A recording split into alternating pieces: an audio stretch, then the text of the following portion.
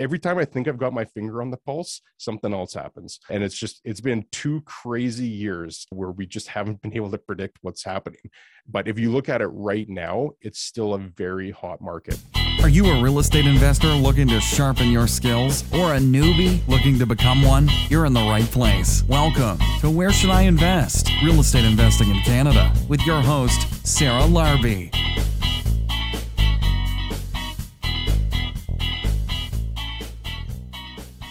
Hey everybody, it is Sarah Larbi. You are listening to Where Should I Invest? And I literally just got back from the retreat at Inspire Beach Resort. And wow, I knew we were going to do a good job, but this was just on a different level. And all of the guests, their feedback was just amazing. And we're going to do it again. We are going to be launching next year's retreat, Have Your Cake and Eat It Too, shortly. So reach out to me if you are interested in coming next year. We're going to limit the spots again, but I will tell you, it was by far the best retreat I've ever been at. And the guests that came said the exact same thing as well. And so with that, this could be one of many retreats at Inspire Beach Resort. And that first cottage, by the way, is fully furnished by Angela from Lakeshore Designs. She did a beautiful job. It is the lodge themed cottage. And I'll tell you, we did not spare any expenses. That whole cottage inside, it was 520 square feet, cost $40,000 just for the furniture itself. And these cottages are going to have their own personal hot tub, their own personal barbecue, privacy. And I'll tell you, it's just surreal in a sense, right? When you have this concept, this vision, to see it all come to life after really ultimately just about a year. We bought this piece of property a year ago, and in a year started transforming the vision into reality. So it is amazing. And during the retreat, we've met so many amazing people that have great stories. We had some amazing speakers, but I think it was just a great place to have a different type of experience. And I'll tell you, the food was amazing. We even had comments on our bathrooms. And we ordered these porta potties, but they're called classy potties. But I'll tell you, they were actually amazing. And the reason that we did that is because we still had no hydro. We had no hydro because these are the things that happen when you're doing development. You never know exactly what's going to happen. And we've been waiting for a hydro pole for, I want to say, since March. And we are right now in August. And sometimes these are the things that happen. But look, we made it work. We had some generators. We had, I think, the best event. And we are going to be doing it and launching it again next year. But you know what? It is a lot. I'm exhausted right now. I'm going to sit down at my cottage, just got back there, and I'm going to have a glass of wine with Aisha. And we are going to discuss business ideas and enjoy the weekend. On that note, though, Dahlia was also there as a guest, and we go back a while because she's helped me scale my business and my portfolio. And it was nice to hang out with Dahlia as well from Streetwise Mortgages, just on a personal basis, and just hanging out and talking and seeing different things that she's up to and vice versa. But for today, though, there is today's tip of the week with Dahlia Barsoum from Streetwise Mortgages. Dahlia, what is today's tip of the week? Hi, I'm Dahlia, founder of Streetwise Mortgages, and in today's episode, I would like to share with you an emerging financing challenge that I have observed in the past 2 weeks. One of the things that we are seeing at the time of this recording in today's Ontario market is softening valuations for residential properties in some markets. Some clients who took on high leverage private money in the past 6 months to renovate and flip, or to renovate and refinance, are now experiencing challenges on exit as the after reno value of the property is lower than what they initially anticipated. Depending on how much debt was taken up front, some are seeing a shortage. That is, the refinanceable value or sellable price of the property is not sufficient to pay off all of the existing private debt attached to the property. If you are in the midst of a renovation and you have taken high leverage private mortgages or renovation loans in the past 6 months, given the softer valuations and tighter mortgage qualifications, it is crucial that you revisit your exit strategy with your mortgage advisor. Revisit your original assumptions and confirm that you will have sufficient money from the sale or the refinance to pay off the private capital. If you think you will run into a shortage, or if you are currently in that situation, we have developed a framework to help reduce the pressure of monthly holding costs that are associated with expensive debts and to reduce or cure the shortage in funds. Here are the strategies. Number one, depending on how large the shortage is, we can look at opportunities within your portfolio to cover the shortage through a refinance or an equity takeout. Number two, we can look at paying off the existing private lender a portion of their funds through another cheaper private or traditional mortgage and see if any remaining shortage with that lender can be converted to a second mortgage with new terms on one or more properties within the portfolio. In the process of restructuring the debts, it is important to look at options where the collective monthly payments on the new debt are lower than the monthly payments on the previous debts. Number three, there are lenders on the street who provide reasonably priced unsecured loans. In some cases, we can tap into these funds to pay off some of the private money debt. Lastly, combining one or more of the debt restructuring tools that I just covered with an equity strategy, where you can bring in a joint venture partner to the deal where he or she can buy into the property with a lump sum of a cash component and help qualify for cheaper financing. If you wish to discuss your best options for exiting private loans, contact our team at info@streetwisemortgages.com. Cheers to your success. Awesome. Thank you so much. That is great. And guys, Dahlia and her team have helped me tremendously. Reach out to them if you need anything from a financing standpoint, especially as we're now going into a lot of changes in the economy, changes in the mortgage lending criteria, and so forth. So today's guest is Chad Griffith, who is a real estate investor. We talk about industrial properties and commercial properties. And so this is a bit of a new topic for this podcast, but there's a ton of great information.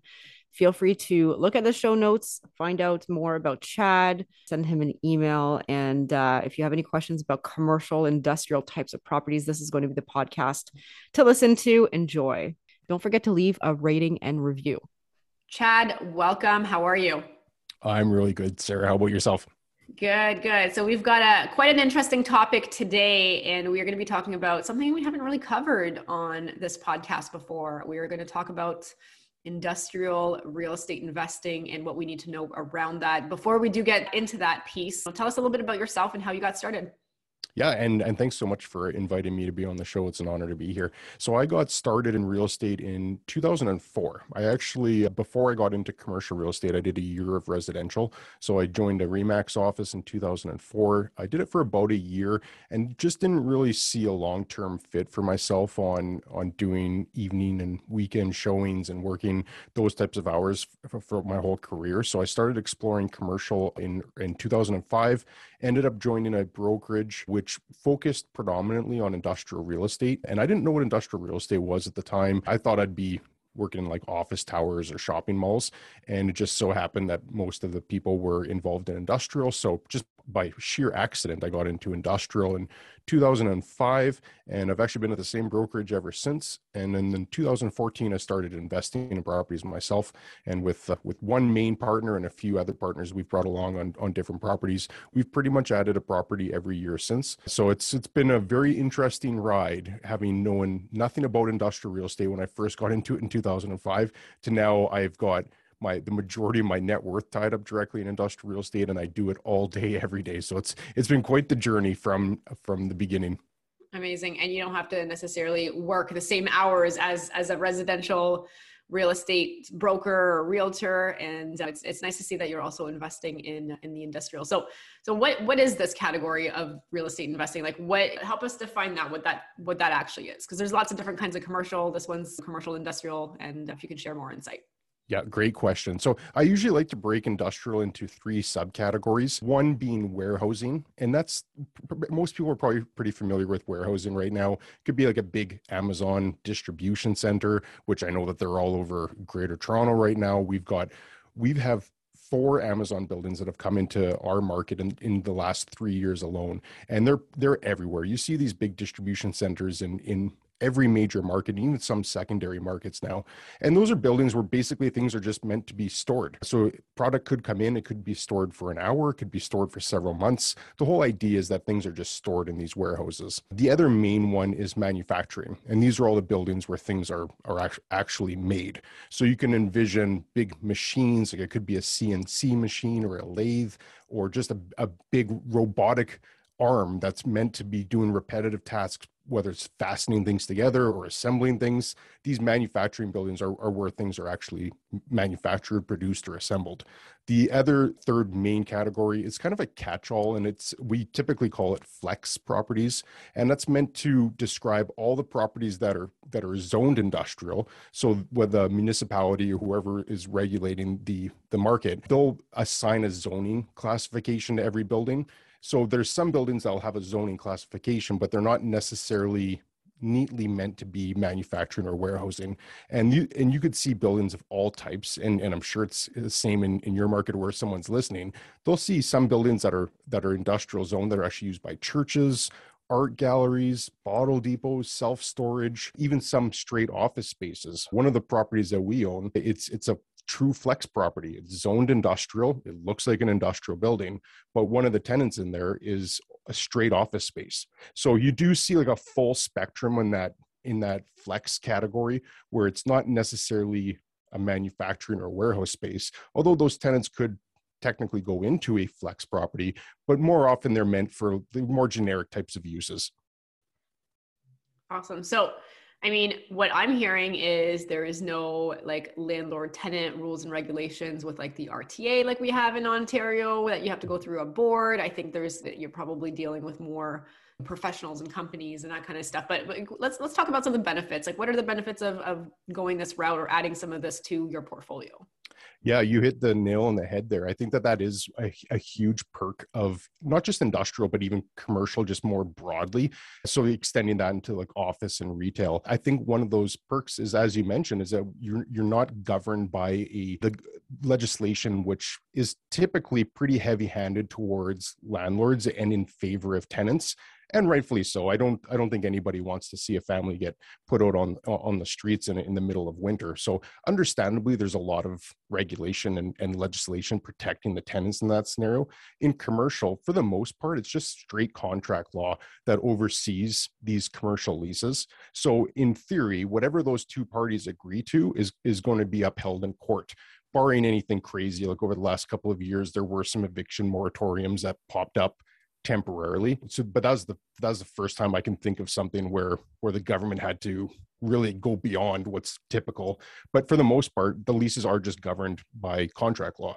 And I think the other thing that becomes really appealing, particularly for myself, like we've got a pretty decent sized portfolio right now, and for us to match that on the residential side, if we were going to be owning just multifamily or a series of single family houses, we would have had to have a considerable amount of units under ownership to match the same. We've got about 20 tenants right now, which are all industrial tenants. For us to have the same amount of asset volume, we'd probably need to have a few hundred residential tenants.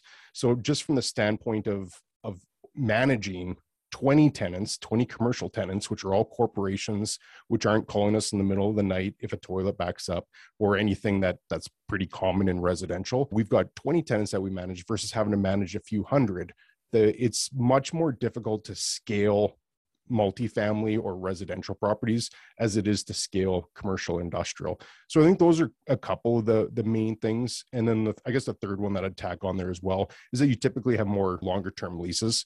Like it's not uncommon in commercial or industrial to see 5, 10, even 15-year leases versus the more cyclical nature of residential where tenants might turn over every year or perhaps even more often in some cases. So you've got more stability, you've got longer term leases, you can make longer term plans with it.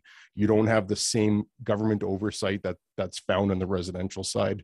And the tenants by themselves are just typically going to be less management intensive just by nature that there's less of them. And they also just don't have the same demands that come at midnight on a Friday night.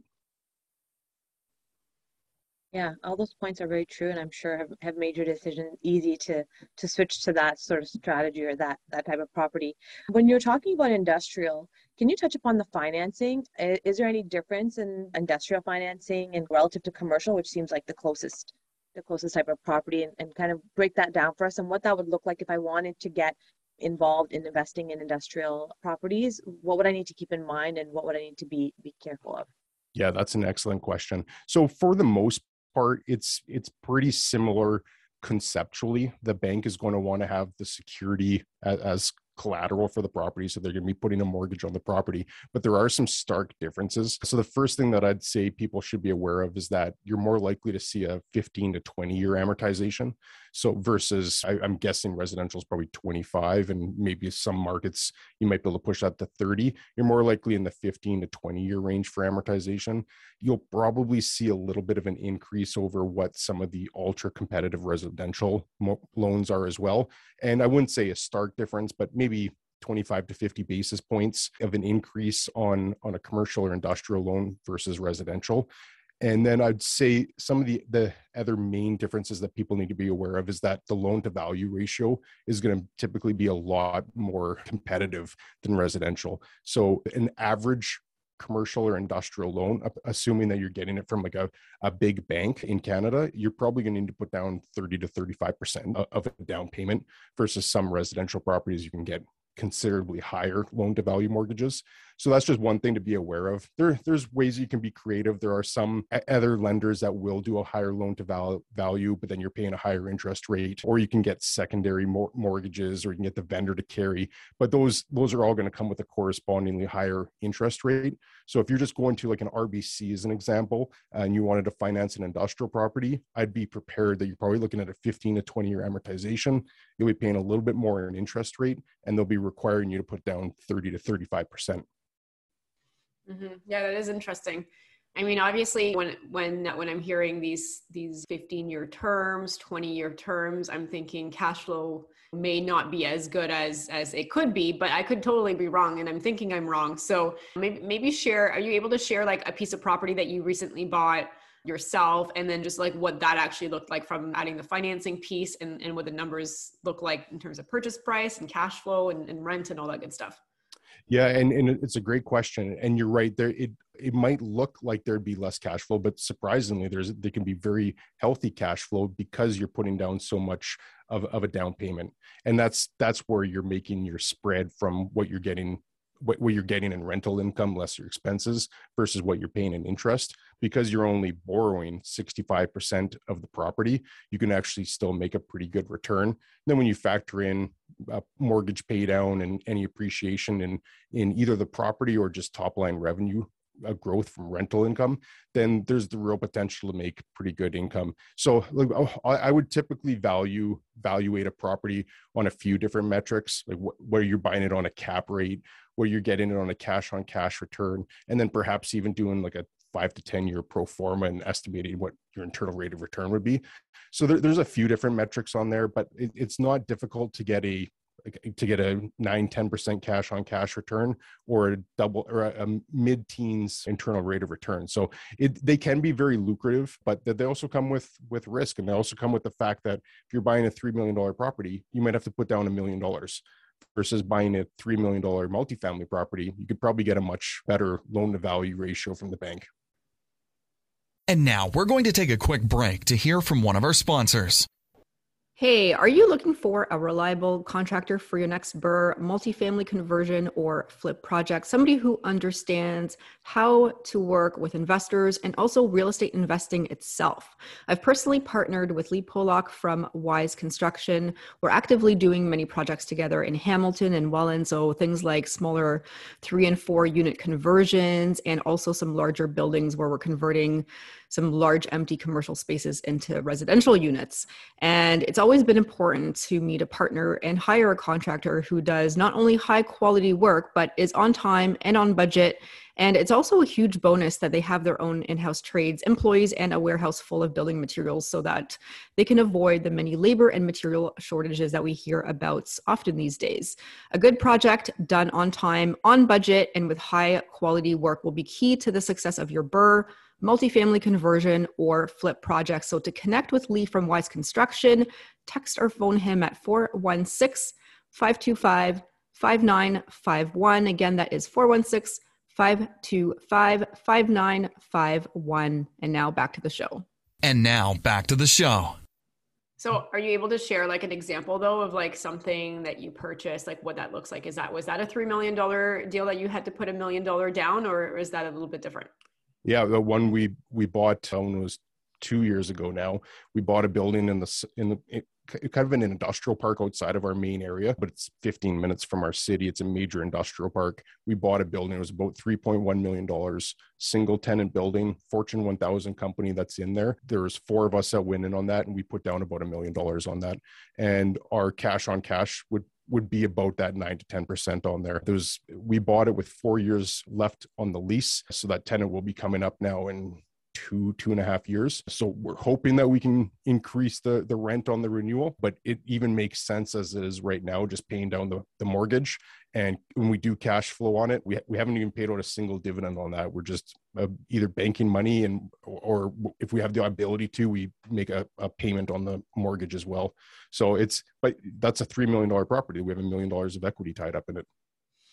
Yeah. I mean, it is interesting, especially like hearing you say you've got 4 years left on a lease, which in the commercial world, that is actually a good thing. And it's probably helpful for a financing lender to say, okay, there's a term left versus, oh, it's empty, or there's like 6 months left. The longer term, the better, versus in residential, if you can get the tenants out or vacant possession, like you're like sitting on a gold mine in many provinces, not all the provinces, but we love vacant properties in Ontario because you can reset rents rather than having to figure out your solution for somebody that's paying $500 for a $1,500 place. So I think that's definitely quite interesting. Let's talk about like triple net leases and what that looks like, because I know the leases are different. They're more of a what does that look like from an industrial standpoint? Yeah, you're spot on. And that is actually another great advantage of commercial and industrial properties. It's just like you said, they're triple net leases. So if for people that hadn't heard that terminology before, unlike residential leases, which are typically gross in nature, so the landlord charges the tenant X amount, like $1,500, like you just mentioned, the landlord charges them $1,500. That might even include utilities. Perhaps utilities are included extra, but that includes the landlord's portion of the property taxes. That includes the landlord's insurance, condominium fees if they have any. That's all included in that rental payment. Whereas on the commercial and industrial side, that's actually broken out so that the tenant will pay one amount, which is typically called net rent. Sometimes it's called base rent as well. And then they'll also pay all the costs of operating the building. So simple example, using that one that we have in the market called Nisku, it's a single tenant building. So any of the costs regarding property taxes, building insurance, common area maintenance, management, that all gets passed through to the tenant. And not only does the tenant pay those expenses, but they also pay any increases in those expenses. And that's really the key part there, because if you were to do a 5-year lease with a tenant and you did a gross lease on there, if property taxes went up 10% or 15% one year, which is what you're probably going to see in Toronto, we're probably going to see it in our market too, that would quickly erode the amount of revenue that you have coming in. Whereas on a triple net lease, the whole intent of it, provided that it's worded correctly in the lease, is that any increase in any of those expenses related to operating the building flow through to the tenant. And that just provides comfort knowing that the net rent or the base rent is going to be agreed upon for the whole term of the lease.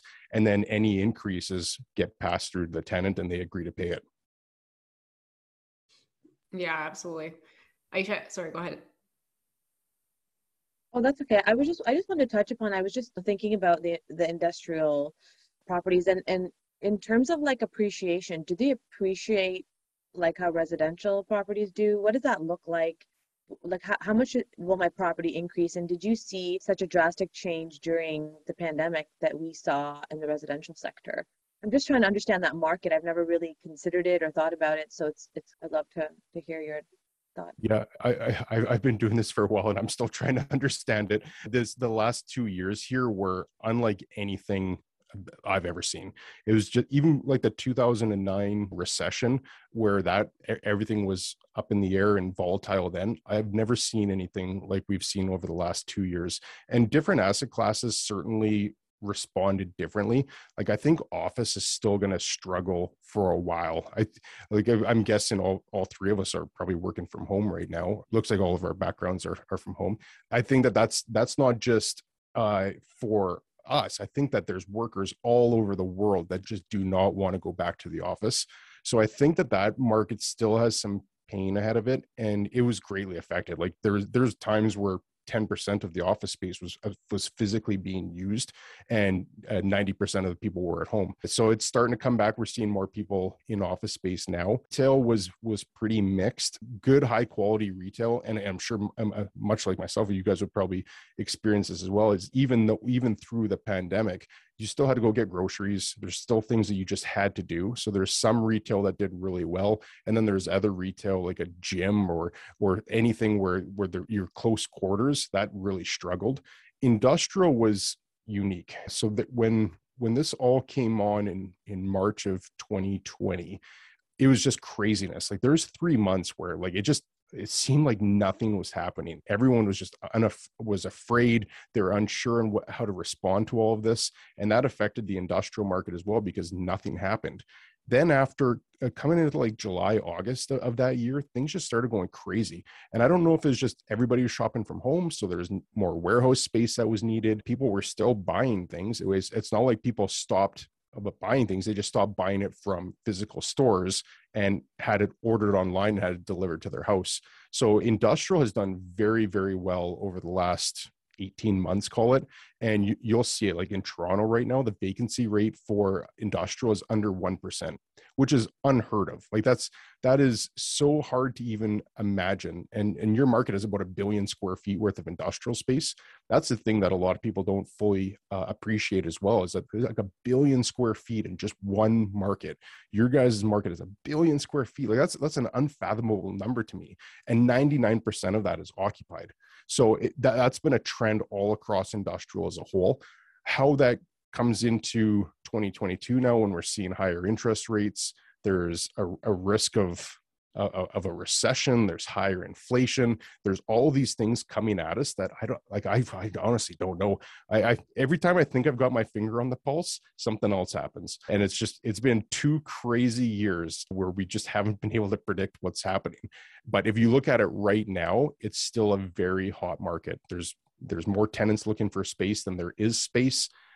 Prices keep going up, and maybe a roundabout way of answering your question as well. Prices in these hot markets specific to industrial have certainly appreciated greatly, and it just goes back to kind of e-commerce becoming a lot more popular over the last 10, 20 years even. The pandemic certainly accelerated it, and it made people that before were maybe a little reticent to order something online. Like my parents, as an example, they loved going to stores, but when they had to be at home, all of a sudden they're ordering things online, and now they're comfortable with it. But that was like, I was ordering stuff online for 10 years now. So there's been a migration away from like that brick and mortar retailers to warehousing space, and that's fueled a boom in the industry. More specific to my market, I'm in like an oil and gas market. So we've been under duress for 7 years now with really low oil prices. But now and you guys I'm sure feel this too, because I filled up my car today. It was $100. I didn't even fill up the whole tank. So the oil has definitely increased, and that should increase the rest of our real estate. But overall, industrial has done very, very well over the last 10 years. Yeah, I mean, it is fascinating. And like even just to hear that there's a less than 1% vacancy. And I believe it. I believe it because like, look at all of these stuff that we order online. It comes from these warehouses. But my question is like, why are these Amazons of the world renting versus not just, I don't know, building their own? Yeah, and interestingly enough, they have started to shift their mandate where they have said this year, coincidentally, and so it's good timing on your question, they have said that they want to start owning their own property. The main reason that I think that most companies don't, it's not just Amazon, but a lot of large companies don't own their real estate. And I think that they just look at it as a pure investment play. If they had to take and let's just use that warehouse that I have. It's a Fortune 1000 company that's in there. They could very easily afford to do it. But if they had to take $1 million to use as a down payment for that, could they take that $1 million and instead look to grow another product line? Could they expand into another market? Could they buy some equipment or machinery, or could they buy inventory? And where would they make the best return on their money? And most companies, when they go through that exercise, they just determine we can make a better return by investing inside of our business as opposed to owning the real estate. And I mean, intuitively, that makes sense, right? If you're in business of doing something, exporting or importing or manufacturing, that's what you should be focusing on, not tying up your money in the actual real estate, which is historically going to earn much less of a return than a company can generate using that money inside their company. So that's the main reason that companies don't. And now we're going to take a quick break to hear from one of our sponsors. This week's podcast is brought to you by usproperties.ca. Are you looking to invest in turnkey U.S. real estate that provides exceptional cash flow and appreciation? If so, reach out to James at usproperties.ca or visit the company website, usproperties.ca, for more information. And now back to the show. Right. I mean, it makes sense. I guess they're not in the real estate business per se. They're in the business of whatever it is that they do. So similar to real estate investing, we always talk about the fundamentals. We talk about the due diligence. We get something under contract, there's due diligence. I'm guessing there's something similar, but probably a little bit different also for the industrial piece, whether it's a phase 1, phase 2 environmental that we've got to do. What are some of the fundamentals? What are some of the things that we want to do for either analyzing if this is a great property or not? And what are some common due diligence items that maybe exist for industrial that may not exist for residential? Yeah, I'm glad you brought that up, because that is also quite different from the residential standpoint. It's very similar in the fact that you're going to have a contract conditional upon obtaining certain things, but unlike residential, where it might only be a week or 2 week conditional period, on the commercial industrial side, it can very easily be 6 to 8 weeks, and in some cases even longer. So that's just one thing to be prepared of, is that the time of going through the due diligence is a lot more extensive, and it also comes with a pretty big cost. So doing an average property, assuming that there isn't something current or recent from the seller, you're going to have to do an appraisal. You're going to have to do, like you said, a phase 1 environmental report. Hopefully you don't have to do a phase 2, because that gets really expensive and it takes even longer. And then you'll have to do an inspection, which is usually called like a building condition assessment or an engineered condition assessment. I've heard all different types of terms. I usually call it just a building condition assessment. And each one of these takes time, and each one of them has a cost. So the cost can vary quite a bit. So I'll just kind of give some ballpark ones on what I've seen. But for a phase 1 environmental, you're probably $3,000, depending on if people are really busy in Toronto right now, or Vancouver, or some of these other really busy markets, could be even more. But $3,000 for an environmental, you're probably looking at $3,000 for an appraisal, and you're probably looking $3,000 to $4,000 for a building condition assessment. So for someone that's going to go in and put a property under conditions, not only are they going to have to spend 6 to 8 weeks of time, but they're probably going to have to spend 10 grand. And that's in not even including whether they have a lawyer that's reviewing all the leases, if there are any, or any of the other documents, or any specialized reports that they need to have. $10,000 can go pretty quickly. And if for whatever reason the bank doesn't give them financing, or if they find something they don't like, that's essentially a sunk cost. So you can appreciate tying up a property and having to spend 10 grand without even any certainty of buying it. It takes a lot of courage to entertain that scenario. Mm-hmm. Yeah, that sounds like a lot more closing costs than we're used to, I think. Yes. Or even setting up to put in the offer, really. And another thought I was having is exit strategy. Like, what's the percentage of people out there looking to buy industrial properties? And when you want to get out, is it something where it's sitting, are you waiting for that select group of people who are out there looking to invest in something like this? Because it does come at a big cost. Likely you do have to have partners. So I think it is a select portion of the real estate investing population. So kind of what does that look like in terms of being on the market, even searching for industrial properties? Are they on the market long, or when you're looking to sell, is it easy to find a buyer? I think that speaks perfectly to the downside of investing in industrial real estate. Whereas I mentioned some of those reasons why I'm so in favor of it earlier, I also caution people quite often that industrial real estate can be a very scary place to invest in if you don't understand it really well. And exactly how you describe that is probably the biggest risk that's out there, is that you get stuck with a property that for whatever reason just doesn't have appeal to the market, whether it's maybe the tenant left and now it's a vacant property. Maybe it had something unique about the property that made it different from what the competition is, and so that by that reason it costs money to rectify.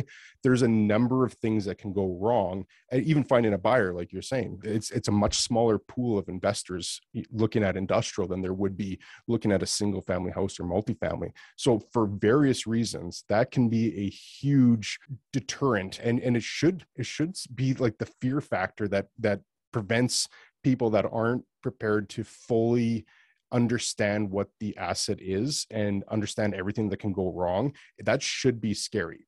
Now, I've got the confidence myself that I know the market quite well. So if I'm looking at a property, I've got a pretty good understanding that if that property were to go vacant, this is what it'd be competing with. This is what I think the value was if I had to sell it as an empty building, if the tenant defaulted for any reason. I've got a pretty good level of comfort on that myself.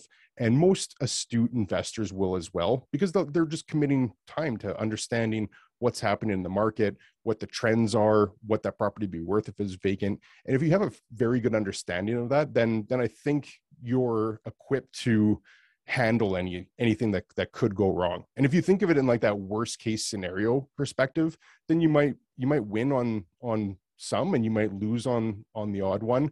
But overall, as long as you're getting more runs in than you're getting struck out, then you should be able to win the baseball game, I guess, from a bad metaphor standpoint. But you're right. Like, I think that is the single biggest risk with industrial real estate, is that you get stuck with a property that you can't sell or release. Whereas multifamily or a single family house, there's always going to be a tenant that needs a house, right? Providing there isn't like a huge surplus, like 20% vacancy in a market. If the vacancy rate is pretty low and you're competitive with your lease rates, you're always going to be able to find a tenant. Whereas in industrial, that's not necessarily the case. So I think that brings up an excellent point that people just need to be prepared of. There's a lot of upside, but with that upside, it's kind of like a pendulum, right? If you've got a potential for a lot of upside for things that could go right, well, when that pendulum swings the other way, there can also be a lot of potential for downside. So that's a fantastic point to bring up. Mm-hmm. Yeah. And then if you're stuck with it and you've got $1 million of your cash in, and you're all of a sudden $2 million of financing, then with one tenant that can fit in there, it is definitely, it's not for the faint of heart. If somebody is starting out though, and they're like, okay, well, you talked about yourself, you talked about investors that have done this for a while, but like if somebody does want to explore this opportunity a little bit more, or start looking and making some offers on industrial, like what are maybe first, second, third steps for them? First thing I would do, well, two things in tandem I would do. First, see if there's somebody in the local market that's already done it. So someone that maybe already owns property and they've gone through this process. See if you could just piggyback with them. Maybe your contribution is providing some of the equity and their contribution is helping navigate through the process so that you avoid one of those catastrophic mistakes. And then I'd also just start surrounding yourself with a team. So a broker is always a great resource, someone that specializes specifically in the market that you're looking to do. If you can get a banker involved early, some of the other specialists, like depending on what you need to do, like an architect, a lawyer, an accountant, like having a well-rounded team, like any real estate acquisition, really, it involves having a competent team of professionals that then help guide you through it. And I think if you commit to trying to get someone to use as a mentor or perhaps as a partner, have a team surrounding you, and then just commit to learning everything that you can about the industry, I think that puts you in a position where I think very highly of this asset class. You can capitalize on that, but equally as important, you can mitigate that downside risk that you have. So those would be the three things that I'd say. Find someone that's done it before, build a solid team around you, and just learn everything you can about it. Okay. And you also have a YouTube channel, I believe, that you share some insights about this specific market segment. Yeah, I am a full-on industrial real estate nerd. Like as you could probably tell, I love talking about this. So going back to the pandemic when that started in 2020, and there's 3 months of downtime, I had some extra time, and I just couldn't sit still. I have a hard time like getting my mind to turn off. So I thought I love talking about this. I've got some things that I can share, not just as a broker, but as an investor myself. So I put the wheels in motion, started in August officially of 2020. And I just tried to provide as much information as I can. I pride myself. I don't talk about my company. I've never once mentioned the company that I work for. I don't even think I've mentioned what city I live in, because I just want it to be like a value add channel where I can just provide some information. If it's helpful for people, great. And if they don't like it, then they can hit the thumbs down button and I'll get a signal about that. So it's been fun. I've really enjoyed doing it. Amazing. That's awesome. I'm going to have to check it out. What's the name of the show? I think it's just my name. Like the channel is just my name, Chad Griffiths, CRE. But I have a podcast as well called The Industrial Real Estate Show. And I've just interviewed a number of professionals like architects and engineers and property developers. And so that's all tied in there as well. But there's not many people talking about industrial real estate. So if you even just search industrial real estate, you'll find a video of mine, I'm sure. Amazing. Do you offer any like coaching, any classes, anything that people can subscribe to other than the YouTube and the podcast? I don't, but I've had the fortune of actually probably giving like informal consulting to people that have just inquired for free. I've been pretty fortunate in my career. I've made a good living and I've done it in large part to people that helped me out along the way when I first started. So I've kind of taken the approach that if I can help somebody out, and I've probably talked to 3 or 4 dozen people now over the last year and a half. Just if they had a question, I just get on a Zoom call. So I'm not organized nor profit driven enough to set something up more formal than that right now. Maybe that changes down the road if it just gets to a level where I can't answer everyone's call. But I'm pretty open to just jumping on a call for half an hour with virtually anybody that wants to talk.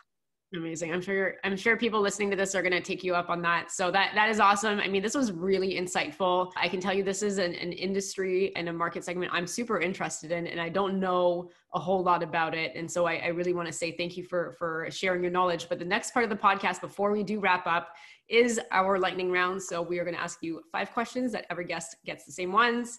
You're going to give us the first answer that comes to mind in like 10 seconds or less. You ready? I'm ready. All right, here we go, Chad. Question number 1, what is your favorite real estate investing book? Can I pivot and give a movie? Sure. Glengarry Glen Ross. All right, awesome. I'm sure that there's a book version of it too. So yeah, absolutely. I'm sure there is. However, here's another question then, because I'm curious if there is an investing book about this specific topic that we just discussed. Is there any, like maybe it's a course book or in university or something on industrial real estate? I don't know.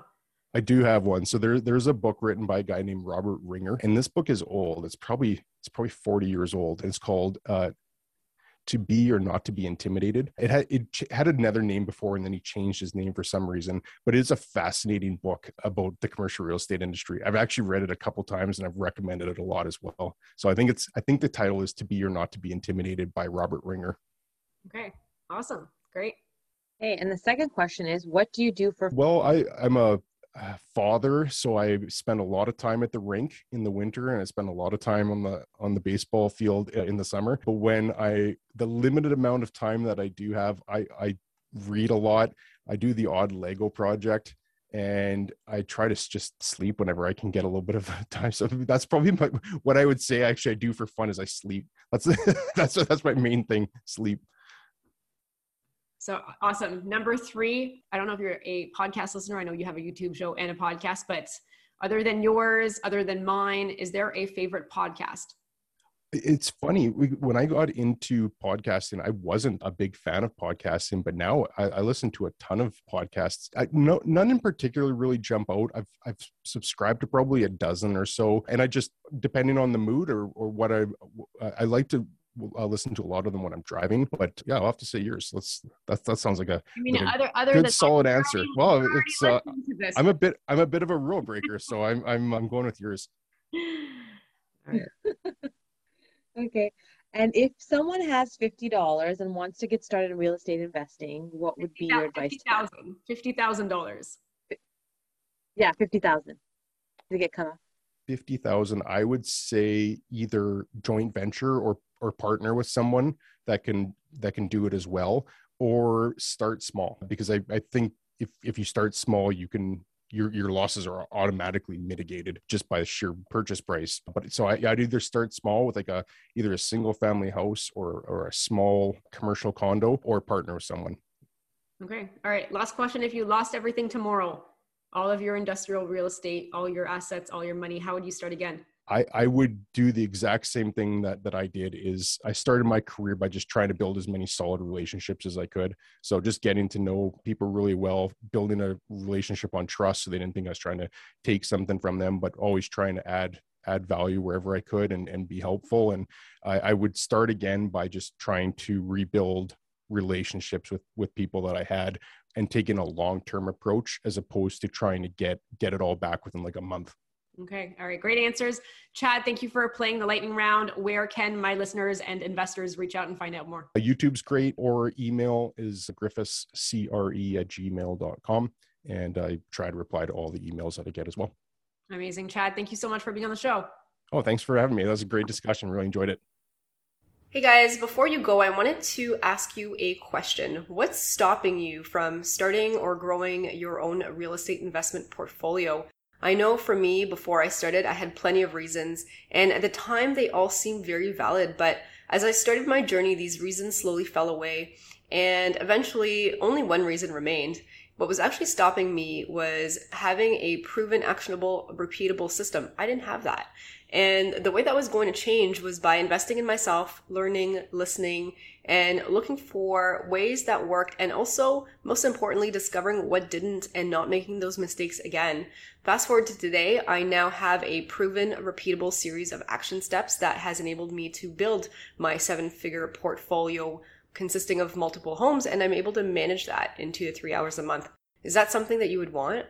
Well, I've actually taken all the knowledge I've accumulated and put that into a comprehensive step-by-step online program. It's called Rise, and it's a program that will help you from where you are now to where you want to be faster and with less of the headaches that I had. So it consists of all the templates and the resources that I use, plus over 40 instructional videos that you get lifetime access to for just a small one-time investment.